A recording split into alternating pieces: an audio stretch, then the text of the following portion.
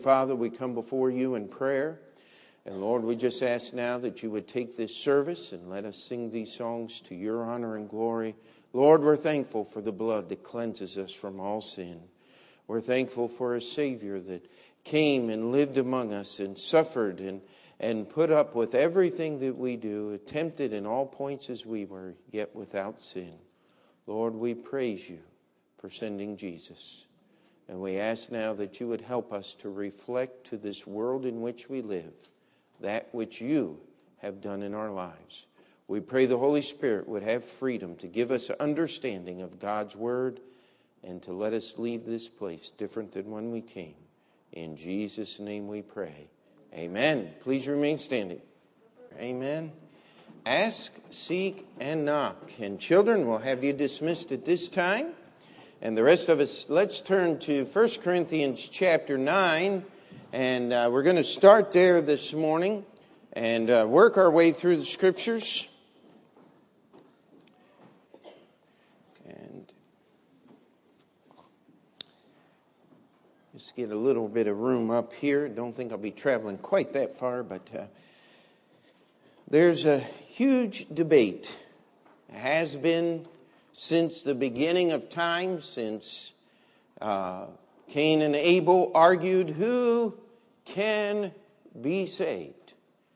And in modern times, we've had two basic explanations. We have the group that says only the people that God programmed to be saved can be saved. We call them basically Calvinists because a guy named John Calvin built that doctrinal system. And then we have what is known as the Arminians, which say that everybody eventually will be saved. Strangely enough, a guy named John Arminius. And as we have these two people arguing back and forth, can only people God picks to be saved, or could only everybody be saved? What is the answer? And the simple answer is, read your Bible. They're both just as wrong as they can be. Because man can't explain God. We believe in a sovereign God, but we also believe in a God that gives you a choice. And the scriptures reflect this. I met a guy one time, he says, yes, you're going to see whosoever will as you walk into heaven, and you'll turn around and you'll see a sign, those chosen in God before the foundation of the universe. You know, that's cute. But if you're that desperate to justify John Calvin, go do it somewhere else. Amen? We just don't need that guy around.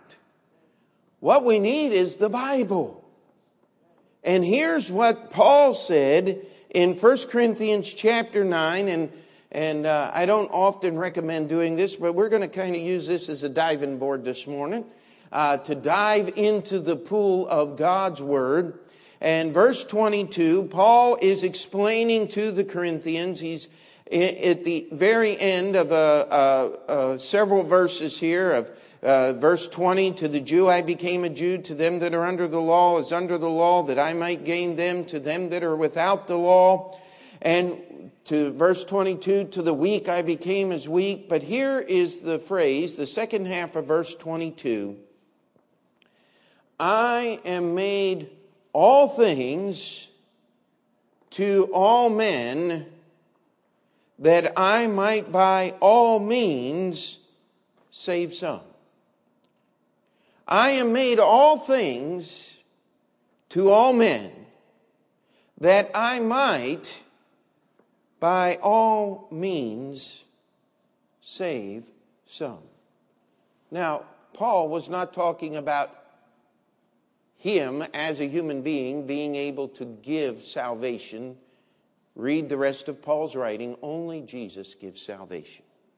What Paul was saying was, I want to be used of God as much as is possible to bring God's message to everyone. And when I bring God's message to everyone, some will get saved. You know, we could solve probably about 80% of the world's problems if we could just understand this verse. It's not the church's job to save the world. It's not the church's job to rule the world. If you study medieval history, the Catholic Church thought that it was their job to rule the world. And they fought wars to get that done. Some of the bloodiest and most gruesome wars in all of history were fought because a religious leader in Rome said, we need to have all Christians under one banner, mine. Now let me tell you something. If you're truly saved, you're under one banner. It's Jesus's. But not everybody that uses the name Christian is saved. Do we understand that? Jesus said, many shall say unto me in that day, Lord, Lord, have we not prophesied in thy name? Preachers, done many wonderful things. And listen, do not look for the proof of your salvation in what you do or what you feel. Because how many of you have ever been used of the Lord to accomplish anything good? Isn't that wonderful? How many of you have been allowed yourself to be used by other means to do something really horrible since you've been saved? Everybody raise your hand. And see, it's not about you. It's about Jesus. Amen? It is all about Him. Not everybody's going to be saved. But we have a responsibility to get the message out to as many people as we possibly can, because we don't know who the some are. And so we take the message by all means to all men. That's what Paul's saying here. In Luke chapter 13, and just read the verses here. Then said one unto him, Lord, are there few that be saved?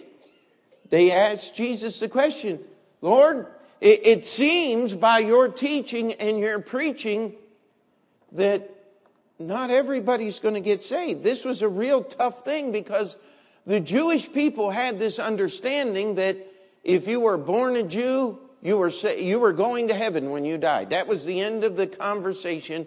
Just because you had Jewish blood running through your veins, that meant you had a special relationship with God. Now, let me tell you, that has never been true of any people group anywhere. I've met some people, I was born Baptist, and I'm going to live Baptist, and when I die, I'm going to be Baptist dead. But that might get you into the cemetery next to the church. But that might not get you to heaven. Because salvation isn't in a church. Salvation's in a person. The Lord Jesus Christ. And they asked Jesus this question. Well, Lord, are you trying to tell us that only a few people are saved? And Jesus said these words in Luke chapter 13. He said, strive to enter in at the strait gate, for many, I say unto you, will seek to enter in and shall not be able. He said there's going to be a lot of people that are going to try to be saved, and they're not going to get there. Not because God didn't want them to come. It says, for God so loved. Does anybody know the next two words? The world. Aren't you glad that God didn't pick and choose? He loves everyone. When Jesus died on the cross, He died to pay the price for all sins. God will not be responsible for you missing heaven. If you wind up in that place of eternal torment, it will be because you have carefully chosen the road yourself. Now, it's amazing how carelessly people carefully choose the road to damnation, is it not? I mean, we're out passing out tracts on Saturday on the streets, and, well, this is a gospel tract from a church. I don't want to touch that church. Oh, I might get infected. You know what? Maybe something bad happened to them in some church. We often say this here because it needs to be said.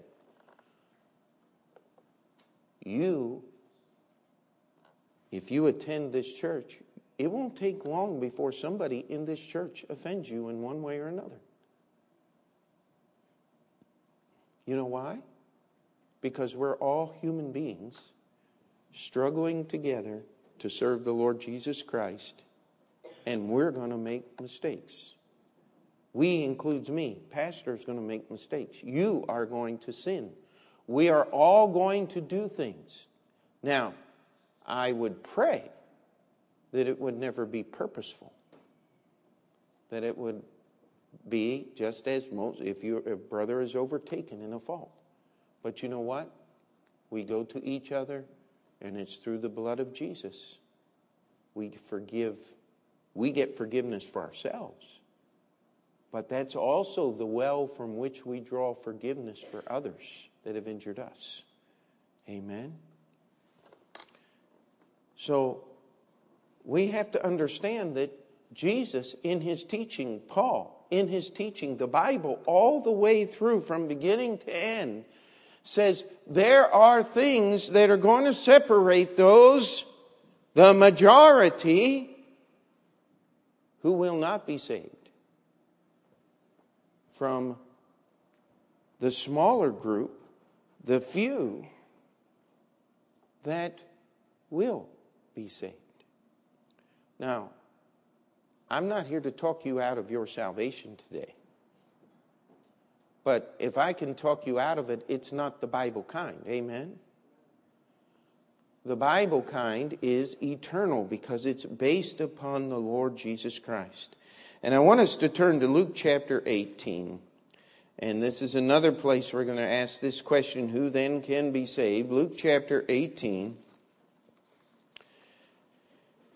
And of course, this is the story of the rich young ruler.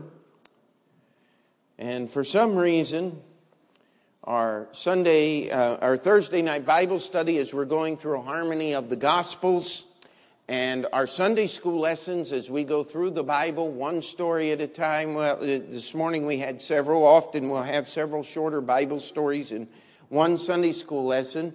And then the preaching have all kind of gathered in the same place. I think maybe the Lord's trying to get us to pay attention to something. Amen. In Luke chapter 18, we have the story of what we call the rich young ruler.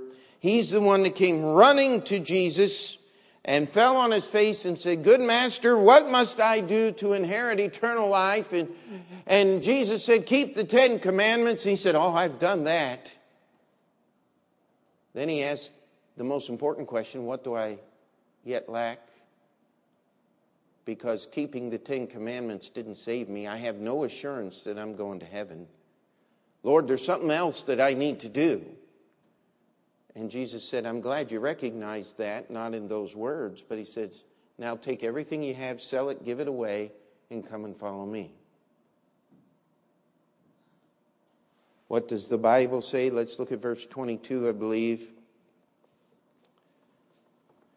It says, "Now when Jesus heard these things, he said unto him, Yet lackest thou one thing, sell all that thou hast, and distribute unto the poor, and thou shalt have treasure in heaven, and come, follow me."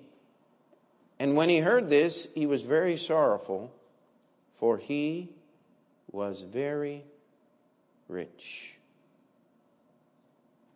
And we come down to verse 26, as Jesus is telling this man, he is walking away. "How hardly shall they that have riches enter into the kingdom of God?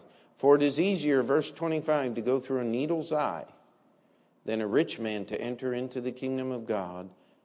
And they that heard it said, who then can be saved? Verse 27, and he said, these things which are impossible with men are possible with God. The first point I want to make today is if you are saved by the miracle working power of Almighty God. You are saved because God himself, the creator of this universe, personally intervened in your life. You cannot be born into a saved family. You cannot do enough good things to earn salvation. You cannot, in the Middle Ages, what was the test? The test was the sprinkling of water upon a baby. And then they drowned that baby in false doctrine so that they would never know the truth. I'll tell you what, nothing could be more tragic. It takes a miracle of God to humble the human heart. Does it not? It takes a miracle of God for the sinful, unseeing eyes, the sin-hardened heart, to be open to the truths that are in this book. God has to do that work. With men, it's impossible. With God, it's possible. Aren't you glad God is in the soul-saving business? How many could say, amen, I know I'm saved? You see, the only way you can have the knowledge of your salvation is by what's written in God's Word. Believe on the Lord Jesus Christ, and thou shalt be saved. For with the heart man believeth unto righteousness, and with the mouth confession is made unto salvation. For whosoever shall call upon the name of the Lord shall be saved. Amen? Amen. Only God can do the miracle. It takes a miracle to get saved.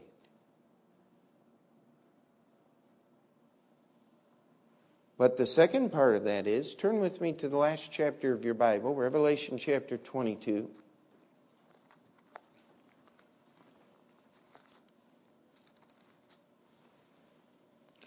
We're going to look at the other side of the coin here. It takes a miracle. It takes God's intervention to be saved. Look with me at Revelation chapter 22, verse 17. And the Spirit and the bride say, come. And let him that heareth say, come. And let him that is athirst come. And what's that next word there? And whosoever will, let him take the water of life freely. It says, whosoever will. Now, whosoever, that's pretty simple. Just break it up. Who? So, ever.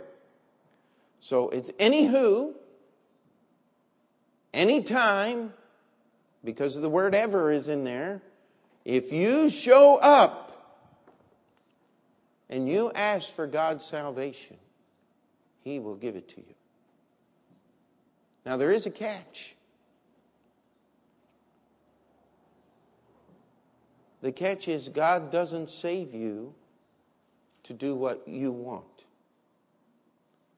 God doesn't save you so you can feel better about things. God does not save you so you can realize your inner champion. Is that what that fellow says from Texas? Realize your inner, or actualize your inner champion, or something like that. I'll tell you what's on the inside. It's a desperately wicked heart and deceitful above all things. Leave it alone. Put your attention on the Lord Jesus Christ. Amen? It says, whosoever will. Now that word will is an important word. Will means that you have to make a choice. Now, I've met people on both sides, and, well, you can't live a sinless life. Yeah, that's true. On the other hand, well, if you sin after you're saved, how can you be saved? And again, we go back. Some people call it lordship salvation. Hey, if Jesus isn't your Lord, He's not your Savior. But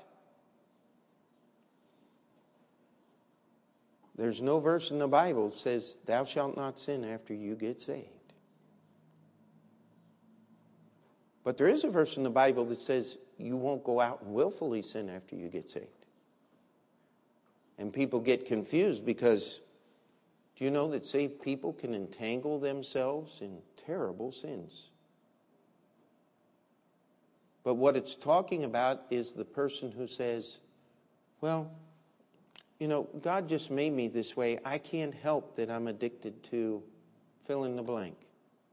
Drugs, pornography, rock and roll music, politics. I mean, any of the evils in our world today. You're addicted to those things. You say, I just can't help it. No, the Christian says, God will help it. And you struggle.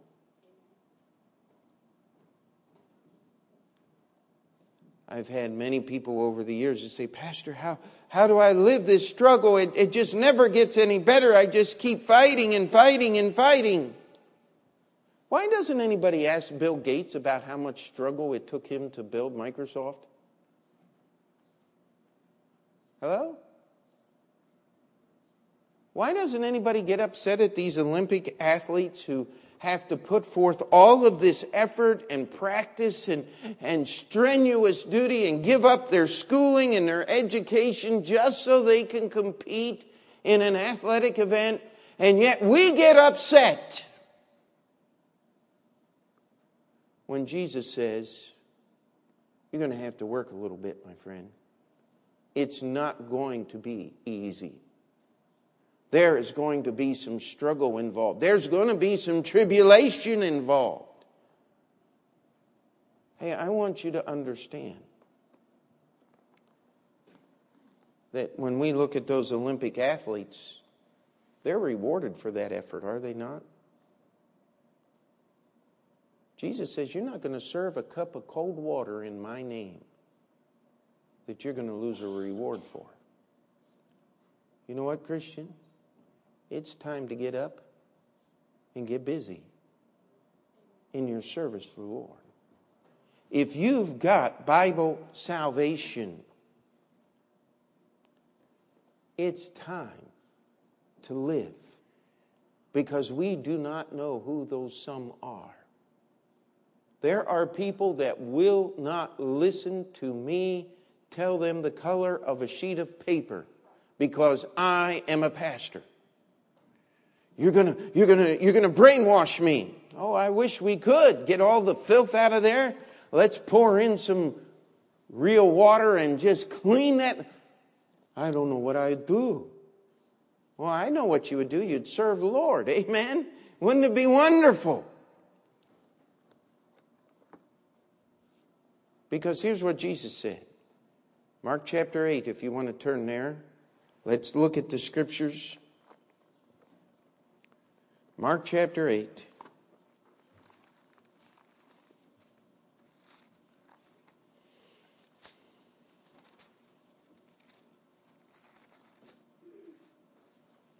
We'll start reading verse 34.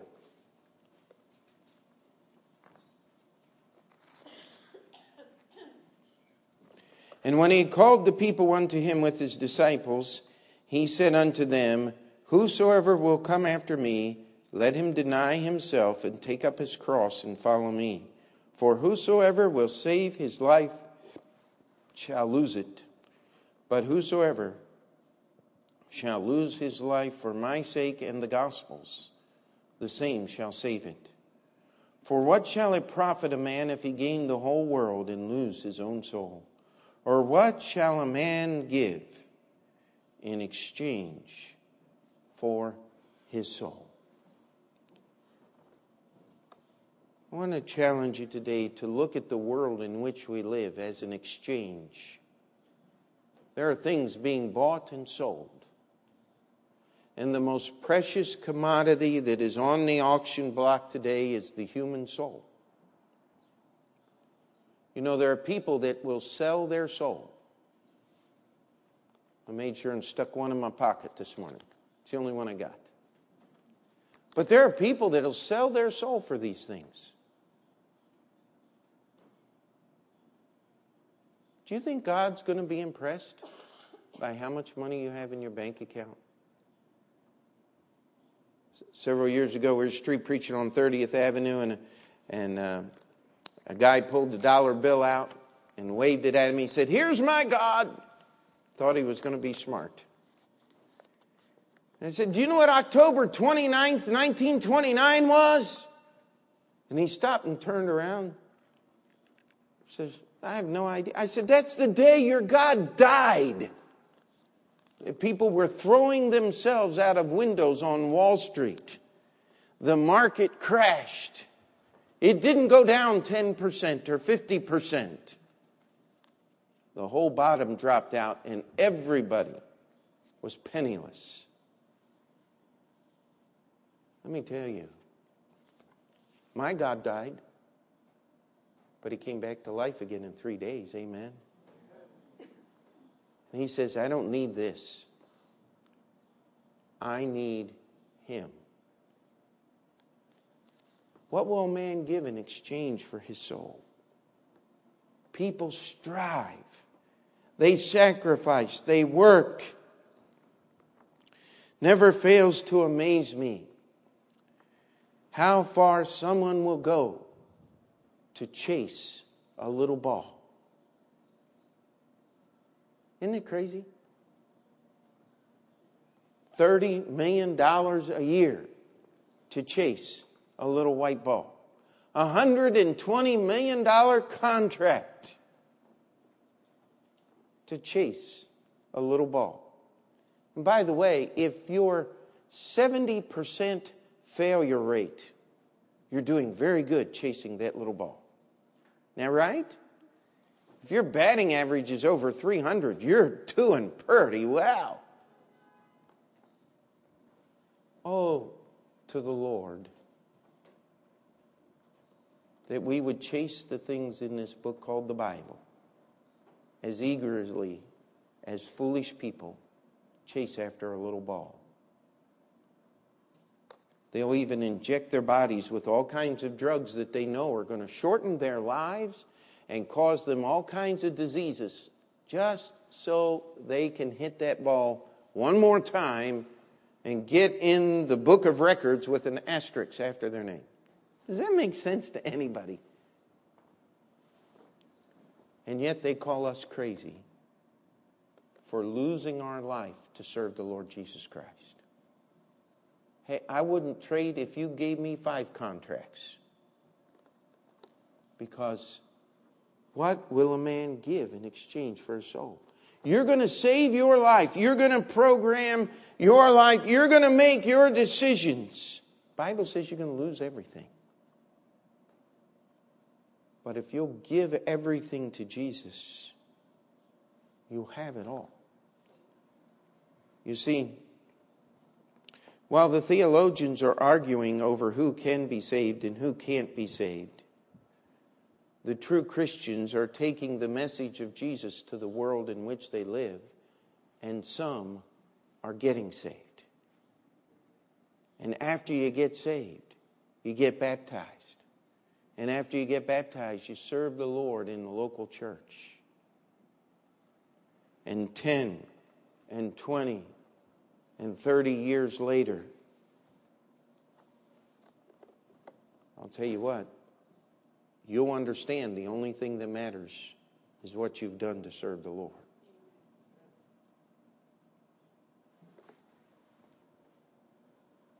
Let's go to the book of Hebrews, chapter 2.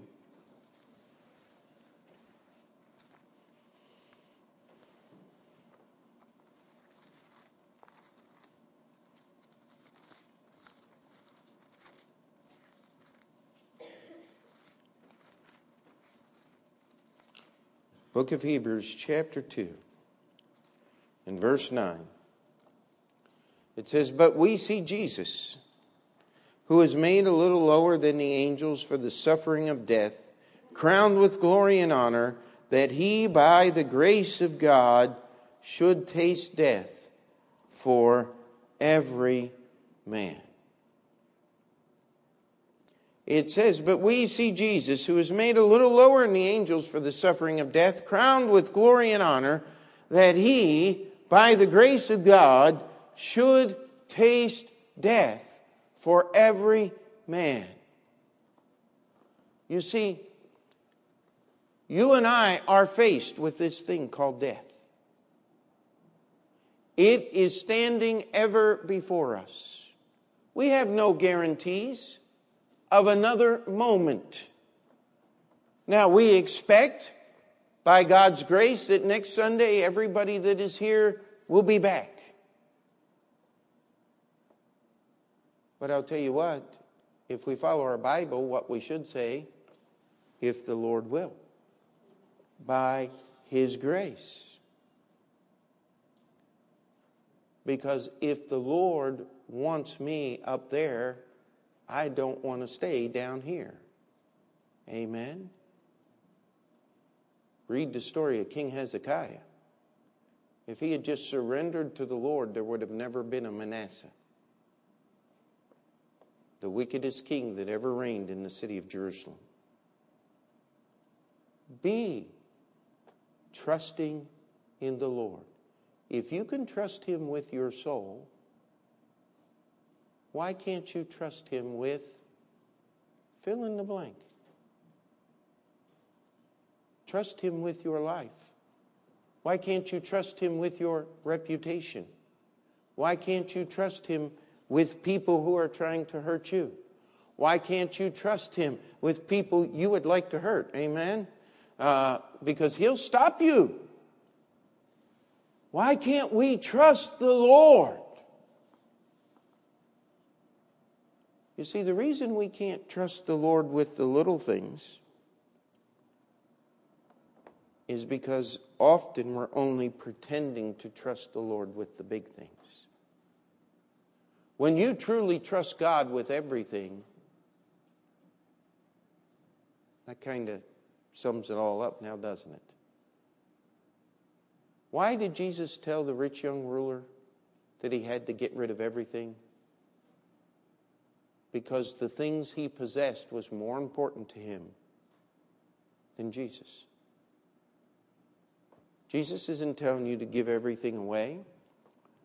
What He's telling you to do is to surrender everything to Him. The writer of Romans, the Apostle Paul, tells us that it is a living sacrifice, holy.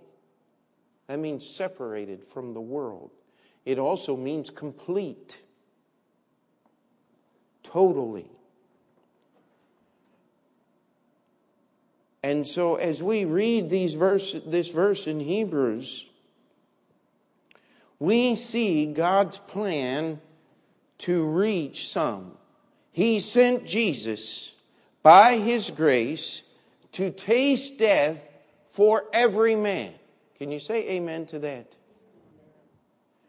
It takes a miracle of God to take the death, the burial, and resurrection of Jesus Christ and apply it and make it part of your life, to take what Jesus did and put it on your record in heaven. That's a miracle of God. And yet, that miracle is open to whosoever will. You say, how can I know that God will still save me and forgive me? One question. Are you alive? Just put your finger over here. Take your pulse. If there's something beating in your wrist, God is still capable of saving you and forgiving you. Amen? Don't get over your salvation, my friend. Let's go to Ephesians chapter 2 Ephesians chapter 2, some verses you should have memorized. And if you don't, memorize them. Ephesians chapter 2. We'll start in verse 8. For by grace are ye saved through faith. It takes two things for your salvation. It takes grace and it takes faith. You see, God wants to save everyone. Paul, writing to Titus, said, the grace of God that bringeth salvation hath appeared unto whom? All men. Writer of Hebrews tells us that Jesus tasted death for every man. God's grace is that He wants everyone to be saved.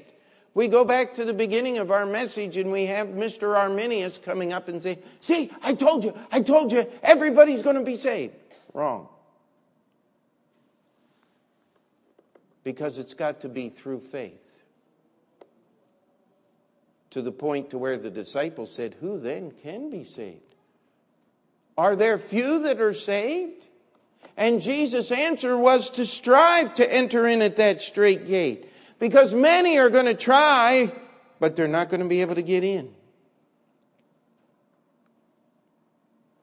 And then Mr. Calvinist comes up and says, see, I told you so. Only the elect, only the elect. And say, no, you're just as wrong as Mr. Arminius. Because God's faith is not sealed.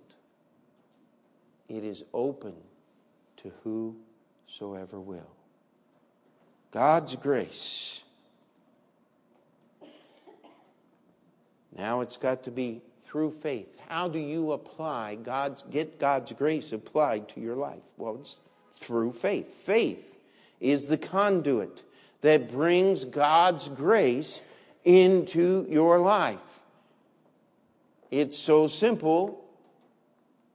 The Philippian jailer brought them out and said, sirs, what must I do to be saved?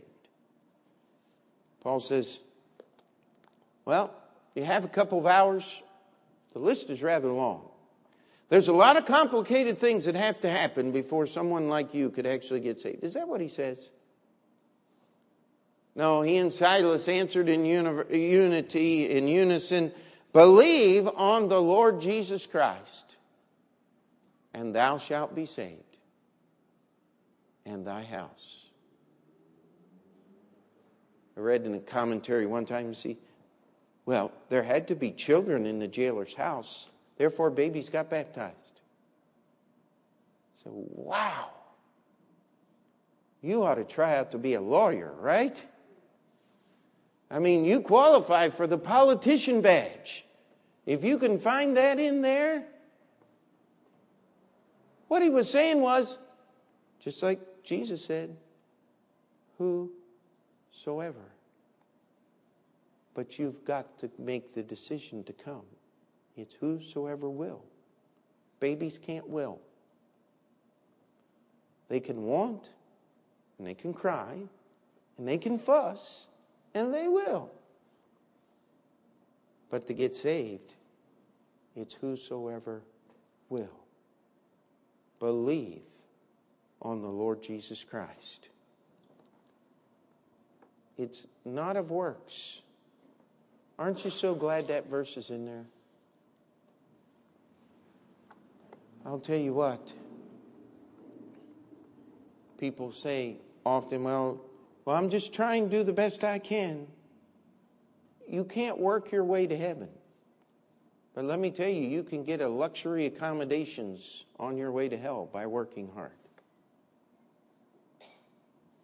You can make it nice. You can make the trip sweet, but when you get to the destination, it's not going to be any of those things. If you want a trip to heaven, it's got to be through the blood of Jesus Christ, not of works. It's not of yourself. I've often used this example. I just want to again this morning. How many of you have ever been around just little babies? 3 or 4 months old.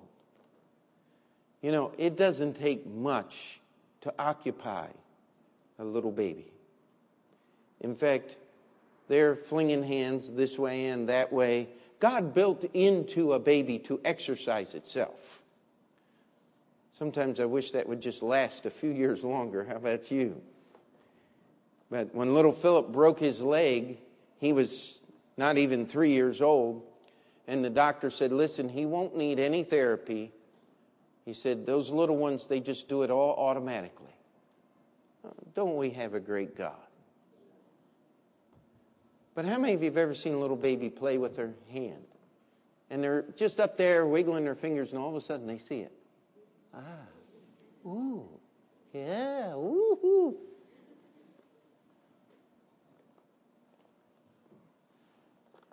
Oh, that reminds me of so many people in religion.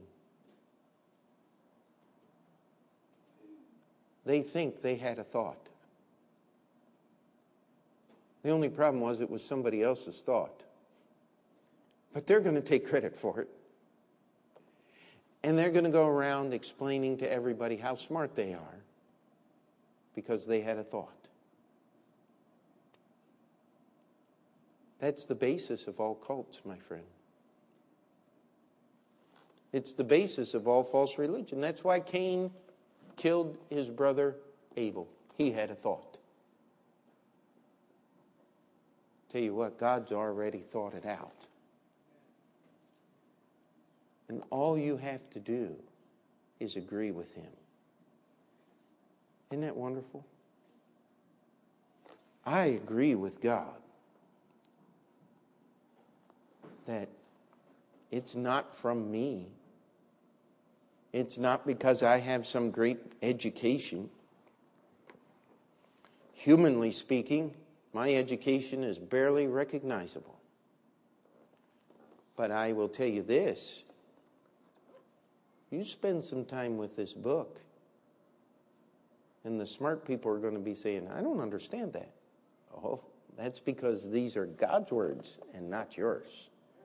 It's because you have to go to the Lord and ask him to explain his word to you, because it's not of works, it's not of yourselves, and lest any man should boast, lest any man should have anything good to say about himself in the presence of God. Say, but I feel bad about myself. Good! That's where you start. Bring your mess to Jesus. He'll fix it. He'll straighten out all the tangles. He'll put it in order. He'll conform you to the image of his Son. But you have to will to do that. You see, God's plan is to save some. But he did that by making his grace available to all and giving us the ability to choose or reject.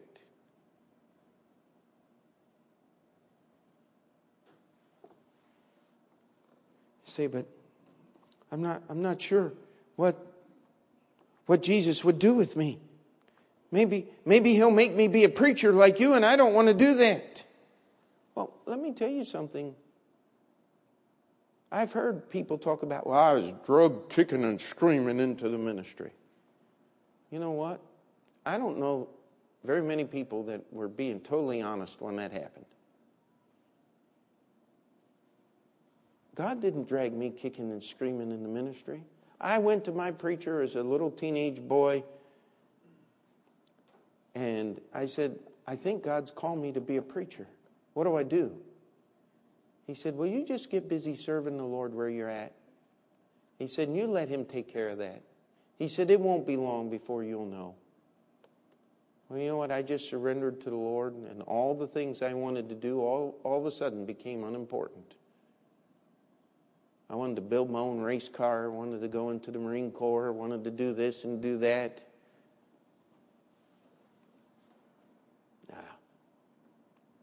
I want to serve the Lord. I want to be where He wants me to be. Talked to Brother Horton yesterday, went out to visit him. Need to pray for him. He's just struggling. The cancer is not going away, not going to go away. Just need to pray for Brother Horton, if you would. But 3 or 4 times, I spent about an hour over there, tried not to wear him out too much. He said, just keep doing what you're doing. Just stay in there. I'll tell you what, that's the answer. Because that's what faith is. It's not doing some heroic, great thing. Wouldn't it be wonderful if you got up in the morning tomorrow and instead of your regular routine, spend a little time with Jesus? Instead of planning your day by the things that you need to get done, spend enough time with Jesus to plan your day to get done the things He wants to get done. By the way, He wants you to be a good employee. Read your Bible. He wants you to be honest and careful with your time. He wants you to do the best you can. Unless you're a bartender, then He wants you to quit and get a real job. Amen? The Lord doesn't want you to serve filthy trash to other people. But the Lord does want you to serve Him. It's not complicated, my friend. The hardest part of living the Christian life is daily. Take up His cross daily. That's the death of me, so that the life of Jesus can be lived through.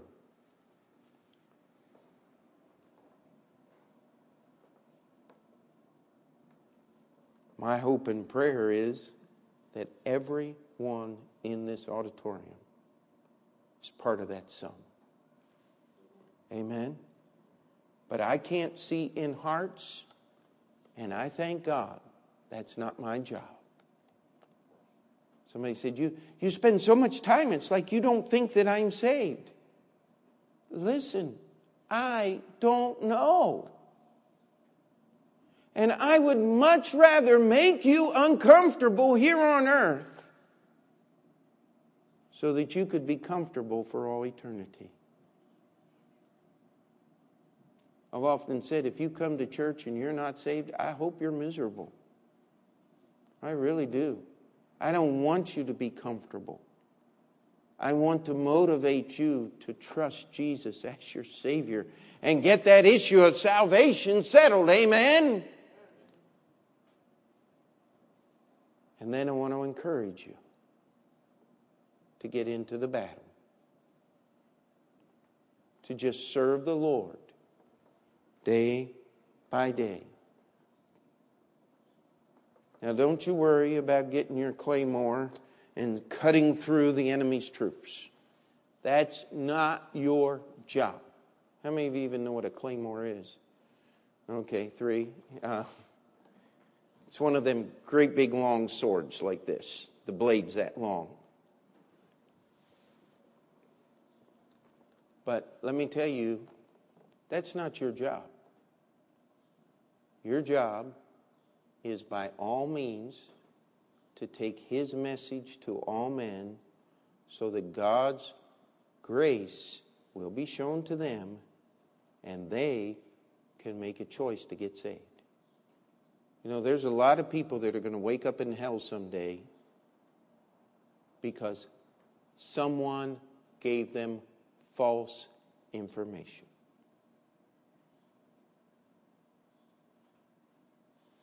That terrifies me. Read the book of Hebrews. God says He's going to hold pastors accountable for what they preach.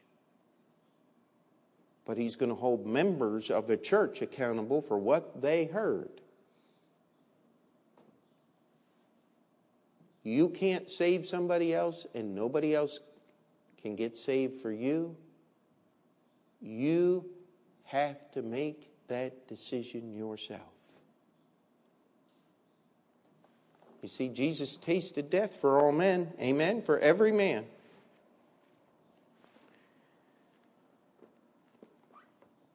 For by grace, through faith. And that not of yourselves. It is the gift of God. Not of works, lest any man should boast. What's the next verse? For we are his workmanship, created in Christ Jesus unto good works, which God hath before ordained that we should walk in them. If you're saved, God wants you to live like it. He's got something for you to do in his service. And all God's people said, let's pray. Dear Heavenly Father, we come before you today. Lord, I ask that your message would be understood, that we would be able to see in the mirror of your word where we come in. Lord, I pray for those that are here today that are not sure they've entered into the gate. That, Lord, they would be willing to get rid of, to lay aside those things which are keeping them from entering the gate. Lord, I pray for those that are saved today, that we would just look back at salvation and understand that it is an eternal salvation, that it was paid for by Jesus Christ, and it's all about you. And that you would encourage us to live for you in each day till you come back. Lord, we ask that you would give us your grace, that we may bring glory to your name. In Jesus' name we pray. Amen. Brother Franz, if you come and lead us